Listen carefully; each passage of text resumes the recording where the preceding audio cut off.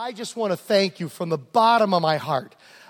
So grateful for you as a church, how God used you last Sunday. I want to thank you for volunteering, for serving, for inviting, for praying, for sticking a bumper sticker on your car, a lawn sign in your lawn, for giving. Thank you for all that you did to be used by God to change our community for Christ. It was just a remarkable thing. Thank you for attending. Thank you for being there and being friendly to the visitors that were around you. I'm just so grateful. And thank you for your giving as you just received the offering. Thank you for your faithful giving that makes all the outreaches of our church possible. You know, yesterday my father-in-law went home to be with the Lord, Kimberly's dad.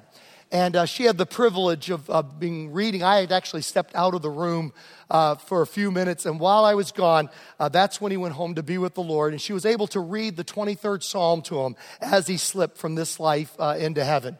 And I know this will embarrass my mother-in-law to say this, but you know, it was my father-in-law 18 years ago that gave the financial gift that started Easter at Fairplex. Went to him, shared the vision, and he's the one that invested the amount that we needed to do in order to have that at Fairplex.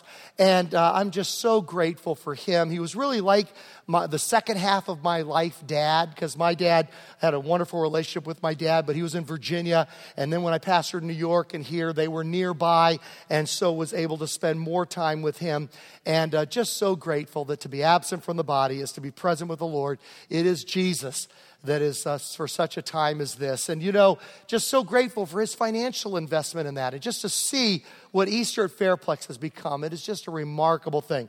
Maybe you saw the newspaper article. There are some of those out there in the lobby that you can get a hold of. And if you look up there, you'll see the article said Easter services at Fairplex in Pomona draw thousands. The newspaper had us at like 11 or 12,000, but we think it was at least 10,000. That might be a more conservative number. There were over 200 decisions for Christ last Sunday. That's the number that is truly important.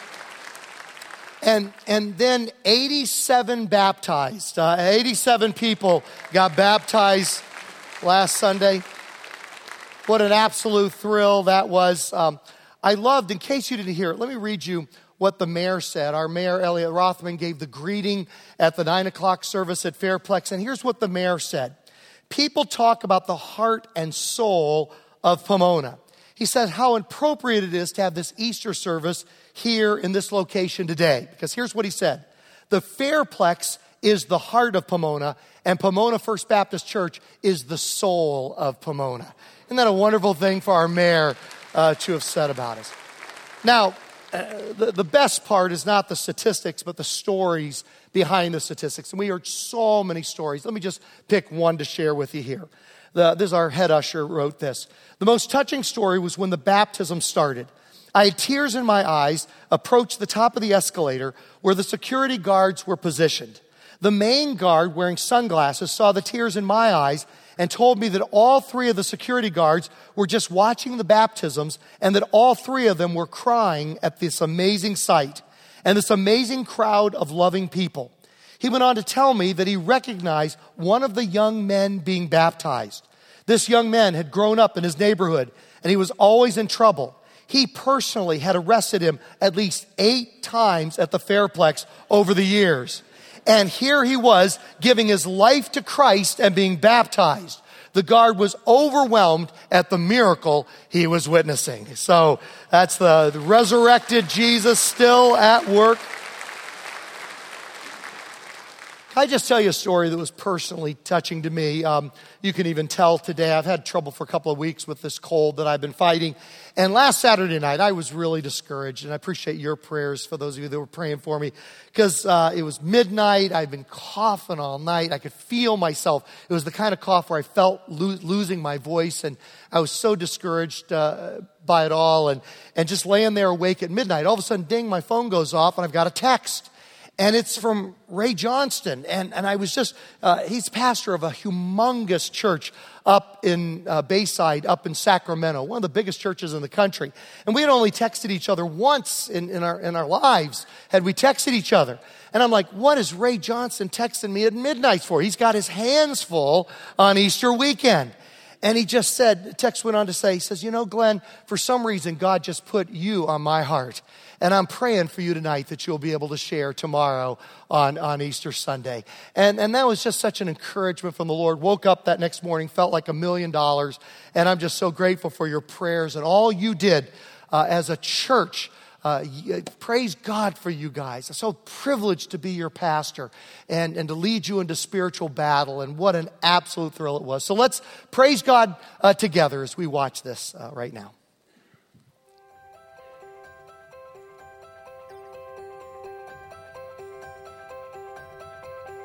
Jesus came and spoke to them, saying, "All authority in heaven and on earth has been given to me. Therefore go and make disciples of all the nations, baptizing them in the name of the Father and of the Son and of the Holy Spirit. Teach these new disciples to obey all the commands I have given you. And be sure of this, I am with you always, even to the end of the age." Spirit, lead me where my trust is without borders. Let me walk upon the waters wherever you call me. Take me deeper than my feet could ever wander. In my faith will be made stronger in the presence of my Savior. Make that your prayer. Spirit, lead me where my trust is without borders. Let me walk upon the waters wherever you would call me. Take me deeper than my feet could ever wander, and my faith will be made stronger.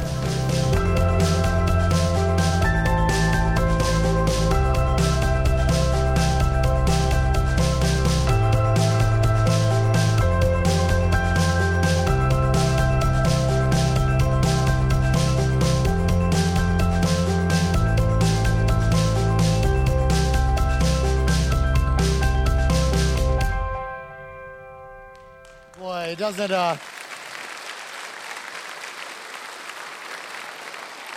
doesn't get much more fun than that, does it? And just praise God, and I want to thank you. Would you please turn with me to your study outlines, and we're going to jump back into the story right now. If you're just coming in and visiting today, this is a perfect time to join in. I really encourage you, get a copy of this called The Story. It's available. It costs us $6, but you know what? Don't worry about the money part of it. Just $6 or whatever you can afford. If you can't afford anything, just grab one of these. We don't want anybody not to have this because of finances. They're available at the Resource Center. Encourage you to get a hold of this, as this has helped so many people to understand the Bible, as it takes the Bible, makes it read like a novel, kind of chronologically in a more abbreviated form through the scriptures, and really encourage you to get a hold of one of these. And like I said, it's perfect timing, because now what we do is we begin to look at what the world was like before Jesus came.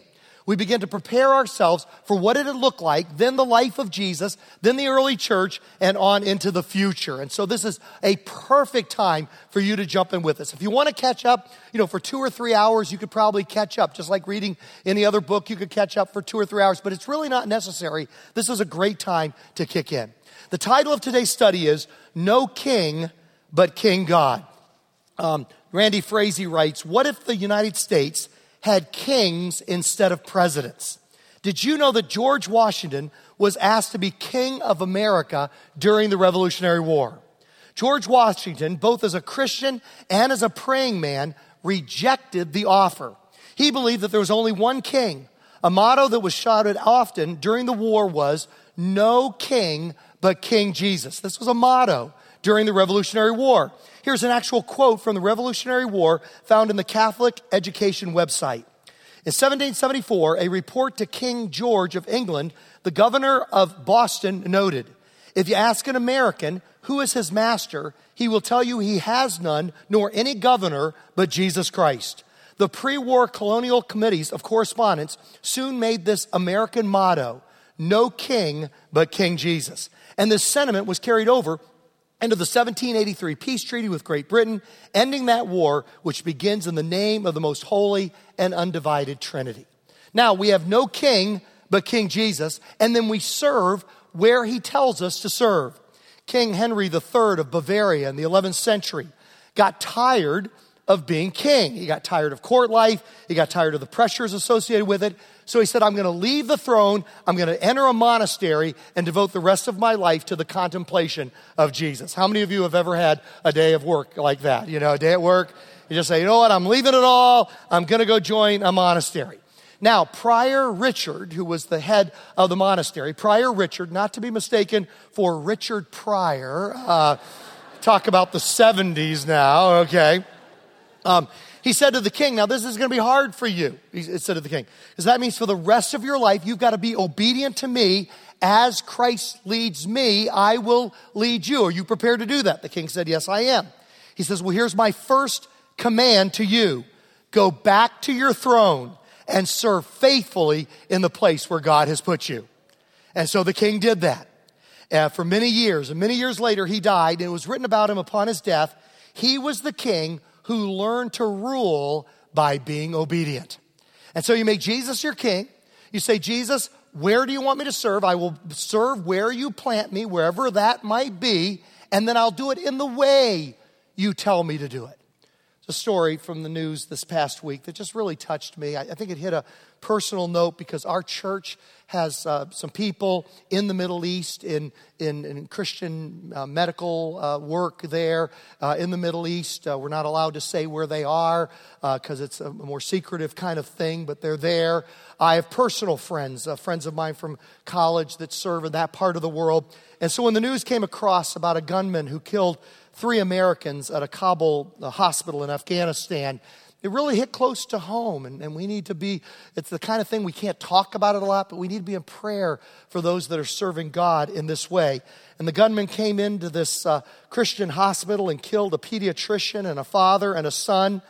And it says this hospital was run by a U.S.-based Christian charity, and the gunman was also wounded, officials said. Now here's something that just jumped off the page at me.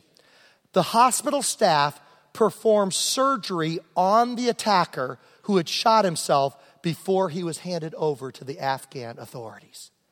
Who does that unless they're commanded by King Jesus? That's the Jesus style. Attacker comes into the hospital, kills 3 of their colleagues. They do surgery on him to save his life before he's turned over to the authorities. Who does that? Followers of Jesus is who does that. We have no king but Jesus. We serve where he tells us to serve, and then we serve in the way that he tells us to serve. Let's catch up with where we are in the story. Put our map up there. This is from 900 BC. In 1000 BC, Israel was at its peak of power under King David and his son, King Solomon. But then Solomon's son, David's grandson, Rehoboam, there's a civil war around 900 BC. Their kingdom splits into 2 parts. Israel is the northern part, and Judah is the southern part. So now it splits between Israel in the north and Judah in the south. Back to your study outline. The northern kingdom was made up of 10 tribes, and it was called Israel. It lasts for 208 years. It has 19 kings, and they're all bad. God sends 9 prophets, but only one, Jonah, is listened to. But he's not listened to by the nation of Israel. He's listened to by the Ninevites, what is today the nation of Iraq. So his hometown doesn't listen to him. His home country, only the foreigners, the people in another country, listen to him. Israel eventually, because of their disobedience to God, falls to the Assyrians, what is today the nation of northern part of Iraq, in 722 BC. Now God had warned his people of calamity. He warned them again and again. If you don't turn around and start obeying me and you start worshiping all these false gods, eventually it's going to bring bad things into your life. And he warns his people through his prophets time and time again of coming calamity if they don't change their ways.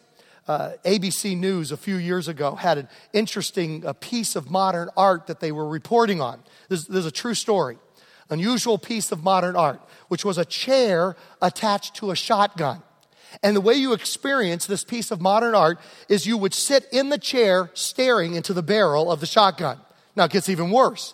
The shotgun was on a timer set to go off sometime in the next 100 years. And lines of people lined up to sit in this for a minute, just trusting, gambling that their minute in the chair was not the minute that the shotgun was going to go off. You say, who does something crazy like that? People do it all the time. They do it all the time. God says, look, if you don't change this thing, it's going to get you in trouble. You say, well, maybe it won't happen during my 1 minute in the chair. And the nation of Israel did this. The prophet said, look, a nation's going to come in and take you into exile if you don't change your ways. Well, maybe it won't happen during my lifetime. Well, finally, the gun goes off and they're sitting in the chair. 2 Kings 17, verse 13. The Lord warned Israel and Judah through all his prophets and seers, turn from your evil ways, observe my commands and decrees in accordance with the entire law that I commanded your ancestors to obey and that I delivered to you through my servants the prophets. But they would not listen and were as stiff-necked, that just simply means stubborn, as their ancestors, who did not trust in the Lord their God. They rejected his decrees and the covenant he had made with their ancestors and the statutes he had warned them to keep. They followed worthless idols and themselves became worthless. We become what we worship. That's why as followers of Jesus, we're commanded to worship Jesus. Why? So that we become like Jesus as we worship him. We become what we worship. They imitated the nations around them, although the Lord had ordered them, do not do as they do. We think it's only teenagers that suffer from peer pressure. Adults suffer from peer pressure. We want to fit into the culture in which we find ourselves. We want to be like the society that surrounds us. We give into peer pressure as well. They forsook all the commands of the Lord their God had made for themselves and made for themselves 2 idols cast in the shape of calves and an Asherah pole, which was a form of another idol. You know, I say, why is God so uptight? Why is God so jealous? Why can't you worship God and a number of other idols as well? What's the problem with that? Well, here's the problem. Put it this way. God compares himself to the groom, and followers of God are called the bride of God or the bride of Christ. That's the way we're referred to. We're his bride, he's the groom. Now, how many grooms like it when the doors swing open in the worship center, they swing open, the organ hits it, and down comes the bride accompanied by 4 or 5 other groomsmen, okay? 4 or 5 former boyfriends. How do you like that? She walks down the aisle with 4 or 5, accompanied by 4 or 5 of her old boyfriends. That groom is not going to have the happy look on his face that you normally see on the face of a groom. And God's the same way. He says, I want to be the groom to my bride. They bowed down to all the starry hosts. They were involved in astrology. You say, well, Glenn, what's the big deal with just reading your horoscope? Well, it's messing with this worship of the stars. They worship the stars rather than the one that created the stars. They worship Baal. That's another false god. They sacrifice their sons and daughters in the fire. Sometimes you say, why did God deal so harshly with the Canaanites? I mean, what's up with that? Well, they were involved in the sacrifice of their children. Child sacrifice was the way they worshiped their gods. That's why they were removed and replaced by the nation of Israel. But now Israel begins to do the same thing as the nation that they replaced, as the Canaanites. They practiced divination, sought omens. They went to fortune tellers. They played with a Ouija board. They got involved in the worship of Satan and involved in the occult. They practiced divination. They sought omens and sold themselves to do evil in the eyes of the Lord, arousing his anger. So the Lord was very angry with Israel and removed them from his presence. Only the tribe of Judah was left. And so the God's plan to bring the Messiah is going to carry on, but in the remnant found in just one tribe, the tribe of Judah, from which we get Judah, which means Jewish, the Jewish people. Through the tribe of Judah, God continues his plan. And even Judah did not keep the commands of the Lord their God. They followed the practices that Israel had introduced. Therefore, the Lord rejected all the people of the northern kingdom, Israel. He afflicted them and gave them into the hands of plunderers until he thrust them from his presence. And he did it through the Assyrians, what is today the nation of Iraq. Here's a picture from the gate of Shalmaneser III. This is a picture from the gate of his palace. And the Assyrians were the original psychological terrorists. They knew how to terrorize the people they were attacking. And this shows this, where they're cutting off limbs, they're impaling people on poles, and they use psychological warfare against their enemies. Here's Sargon II, another of their leaders, meeting with a dignitary. And they're eventually dragged into exile. You'll see the map here, and they're taken from Israel as you follow the yellow line and dragged into exile, scattered throughout the Assyrian Empire, never to be heard from again. The 10 tribes of the north are conquered and sent into exile by the Assyrians. They become known as the lost tribes of Israel. They are disseminated into the other cultures around them, and they basically disappear as a unique people. Then there's the southern kingdom. It's made up of 2 tribes, Judah and Benjamin, but Judah was the major one, so it's simply called Judah. It lasts for 344 years. It has 20 kings, 6 are good, and 14 are bad. It eventually, however, falls to the Babylonians, which is in southern Iraq today, in 586 BC. They last an additional 136 years beyond what the northern kingdom lasted. Now, why is that? Well, because of the occasional good king like Hezekiah. Hezekiah was a good king who trusted in God. Hezekiah, by putting his trust in God, defied the Assyrian king who conquered the northern kingdom. Here, the Assyrians come down, they conquer the north, and now they turn to the south. And here's little Judah in the face of this humongous superpower. And back then, the way small nations survived is by making alliances with superpowers. And they used to be able to stand on their own during Solomon and David when they were unified, but now they're split into 2 smaller countries, and now they become smaller countries at the whim of the superpowers of that time, and the only way you survived is by making alliances with the superpowers. Now, the 3 superpowers at that time were Egypt, Assyria, and Babylon. But Hezekiah had this crazy idea. The contemporary wisdom was, you got to make an alliance either with Egypt, Assyria, or Babylon. And he has this crazy idea, I'm not going to do A, B, or C. I'm going to do D, none of the above. I'm going to trust in God and God alone. People said, you're crazy. No, I'm just going to trust in God. And he discovered that principle, which we find throughout the pages of Scripture. I mean, you're practicing that principle right now. How many of you have a lot to do this week? Let me see your hands. What are you doing sitting here then for, okay? Well, you know why you're here? Because you've discovered that devoting the first hour, the first day of the week, you've discovered that 6 days with God's blessing on it goes farther than 7 days without God's blessing on it. Anybody want to say amen to that? That's why you're here, worshiping God and studying His Word. You've discovered in your finances that 90% with God's blessing on it goes farther than 100% without God's blessing. You found, maybe you're reading through the story, and every day, some people are morning people, they do it in the morning. Some are bedtime people, they do it before they go to bed. Some are lunch break people, and you take the story and you read it for 10, 15 minutes, and then you spend 10 or 15 minutes in prayer, and you have found that 23 and a half hour day with God's blessing on it goes farther than 24 hours without God's blessing on it. Okay? Boy, had a great modern day example of this. How many of you love chicken? How many of you love chicken? I love chicken. My daughter was just in the green room just before I came in saying, Dad, can we go to Donahue's afterwards? Can we pick it up as we go home? So she's working me for chicken after the service is over. And that's all I can think about as I'm preaching here right now is that chicken with the extremely healthy exterior to it. It's just a very, just each bite takes 6 months off your life. I'm telling you. So at any rate, here, a fascinating factoid. You're going to be so glad you came to church today.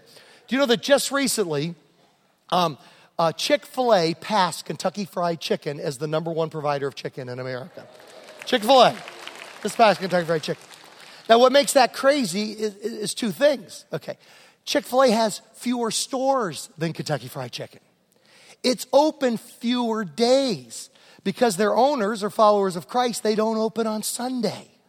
So they're open 6 days rather than 7. They have fewer stores.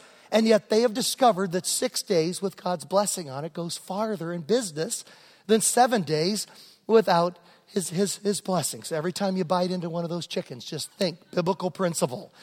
Trust God. Trust God as He is. Now, you can read these passages on your own. Turn to the next page of your study outline. There's that beautiful passage. I encourage you to read it where he just goes before God, Hezekiah does, and just says, God, people say I'm crazy because the Assyrians have wiped out everybody. But I'm just going to trust in you. And God himself destroyed the Assyrian army. Interesting thing for those that are interested in archaeology and how it validates Scripture time and time again, and extra biblical, other biblical, non-biblical sources. We'll put Sennacherib's picture up there. This is the guy that was threatening Sennacherib was threatening Hezekiah. And it's very interesting because when you go through the annals and the ancient documents from the Assyrian Empire this time, you got to know, and I've said this before, that in the ancient world, it was all a brag fest. Nobody ever accurately portrayed history. It was all Pharaoh so-and-so did awesome things, and he was awesome all the time in his awesomeness. And the king of Babylon, the same way. King of Assyria, the same way. They never put bad news in there. And that's what makes the Bible just stand out so incredibly from other works of antiquity. I mean, here's the Bible with its group of knuckleheads, where they're just a group of mess-ups, and occasionally they do the right thing, And it just is, to me, it's one of those things that's the fingerprints of God on it, because it tells it like it is, the good, bad, and the ugly, unlike any other. It stands out in stark contrast to any other work of antiquity, how the Bible tells reality. It tells about the lying of Abraham and the drunkenness of Noah and you just go down the list, and Samson with his vices and David's adultery. And it tells it all. But other works of antiquity did not do that. And so it's interesting when you come to Sennacherib, he says, I went to this nation, I wiped them out, threw them into exile. I went to this nation and conquered them. I went to this nation and conquered them. Then he comes to Judah and Hezekiah. And he says this, I have shut Hezekiah up like a bird in a cage. Put him under siege, couldn't defeat him. Okay? That's what you call political spin. I have shut Hezekiah up like a bird in the cage. Okay. Now, what I want to do with the remainder of our time is go down to where it says God will keep his promise to bring the Messiah through Judah. I want to just go down there and spend the remainder of our time, because there are three main points to this message. First of all, beware ignoring the judgment of God. And we see that in the northern kingdom, Israel. But trusting God rather than just the ways of the culture and the society around you. Trusting God, not contemporary wisdom. That's the example of Hezekiah and Judah. But now remember how we always say that there are clues in the first part of the story that tell us how the story is going to end. And there's a prophet during the time of Hezekiah named Isaiah. He's the major prophet of the Old Testament. He's quoted more than any other prophet in the New Testament. And Isaiah is going to give us a humongous clue as to how the story is going to end. God will keep his promise to bring the Messiah through Judah. Isaiah writes in chapter 49, verse 23, Judah will not be disappointed. I love this verse. Then you will know that I am the Lord. Those who hope in me will not be disappointed. Isn't that a great verse? Those who hope in me will not be disappointed. Anybody want to say amen to that? What a wonderful verse. Judah will be a blessing to the whole world. He says in verse 26, then all mankind will know that I, the Lord, am your Savior, you tell me, what's the word there? Your Redeemer, the mighty one of Jacob. Now this is fulfilled 700 years later. This is given 700 BC. This is fulfilled in Jesus. 700 years before Jesus, Isaiah is going to provide a character sketch of the Messiah. Now, the kind of Messiah that the Jews were looking for on that first Palm Sunday, as Jesus came into Jerusalem, didn't march in. That's the whole point. Came in riding a donkey, came in humbly riding into Jerusalem. The kind they were looking for, I was thinking about this week. What they were looking for is kind of a Muhammad, is what they were looking for. You know what Muhammad did? He was a great military leader. He mobilized all the Arabian tribes on the Arabian Peninsula and mobilized them into a force to deal with their enemies. And so Muhammad was a great military leader, and he was a general, and that's what he did. He mobilized people for warfare. And so what they were looking for on that first Palm Sunday, when Jesus came in Jerusalem, was a Muhammad. But instead, they get the one that Isaiah talks about 700 years before Jesus. And I've saved time at the end of the message here simply to read this without commentary, without interruption, these 15 powerful verses from 700 BC. And just as I read them, think to yourself, Who does this remind me of? Isaiah 52, we'll do the last 3 verses and then pick it up with chapter 53. See, my servant will act wisely. He will be raised and lifted up and highly exalted. Just as there were many who were appalled at him, his appearance was so disfigured beyond that of any human being, and his form marred beyond human likeness. So he will sprinkle many nations, and kings will shut their mouths because of him. For what they were not told, they will see, and what they have not heard, they will understand. Who has believed our message, and to whom has the arm of the Lord been revealed? He grew up before him like a tender shoot, and like a root out of dry ground. He had no beauty or majesty to attract us to him, nothing in his appearance that we should desire him. He was despised and rejected by mankind, a man of suffering and familiar with pain. Like one from whom people hide their faces, he was despised, and we held him in low esteem. Surely he took up our pain and bore our suffering, yet we considered him punished by God, stricken by him, and afflicted. But he was pierced for our transgressions. He was crushed for our iniquities. The punishment that brought us peace was on him, and by his wounds we are healed. We all like sheep have gone astray. Each of us have turned to our own way, and the Lord has laid on him the iniquity of us all. He was oppressed and afflicted, yet he did not open his mouth. He was led like a lamb to the slaughter, and as a sheep before his shears is silent, so he did not open his mouth. By oppression and judgment he was taken away, yet who of his generation protested? For he was cut off from the land of the living. For the transgression of my people he was punished. He was assigned a grave with the wicked, and with the rich in his death, though he had done no violence, nor was any deceit in his mouth. Yet it was the Lord's will to crush him and cause him to suffer. And though the Lord makes his life an offering for sin, he will see his offspring and prolong his days, and the will of the Lord will prosper in his hand. After he has suffered, he will see the light of life and be satisfied. By his knowledge, my righteous servant will justify many, and he will bear their iniquities. Therefore, I will give him a portion among the great, and he will divide the spoils with the strong, because he poured out his life unto death and was numbered with the transgressors. For he bore the sin of many and made intercession for the transgressors. And all God's family said, amen. 700 years before Jesus, Isaiah said, this is the kind of Messiah you should be looking for. No king but King Jesus. And Jesus said, but seek first his kingdom and his righteousness, and all the other things will be given to you, will fall into place as well. He said, no king but King Jesus. Now follow me in the place where I've planted you, and do it in the way, the style that I've called on you to do. Ministering to your enemies, doing surgery on your enemies, on the one that has just taken the life of your colleagues. Do it according to the ways of King Jesus, in the place where he puts you, and as you make him your king. And do it with his righteousness. Not earning God's good favor by doing a bunch of good deeds, but instead trusting in the righteousness of Christ and Christ alone. He is our Redeemer. We are redeemed by his death on the cross and purchased by God with his death, and rise again with him from the dead to live a new life. The power of changed lives because of the death and resurrection of Jesus Christ, our Redeemer. We are redeemed through him to a new way of life.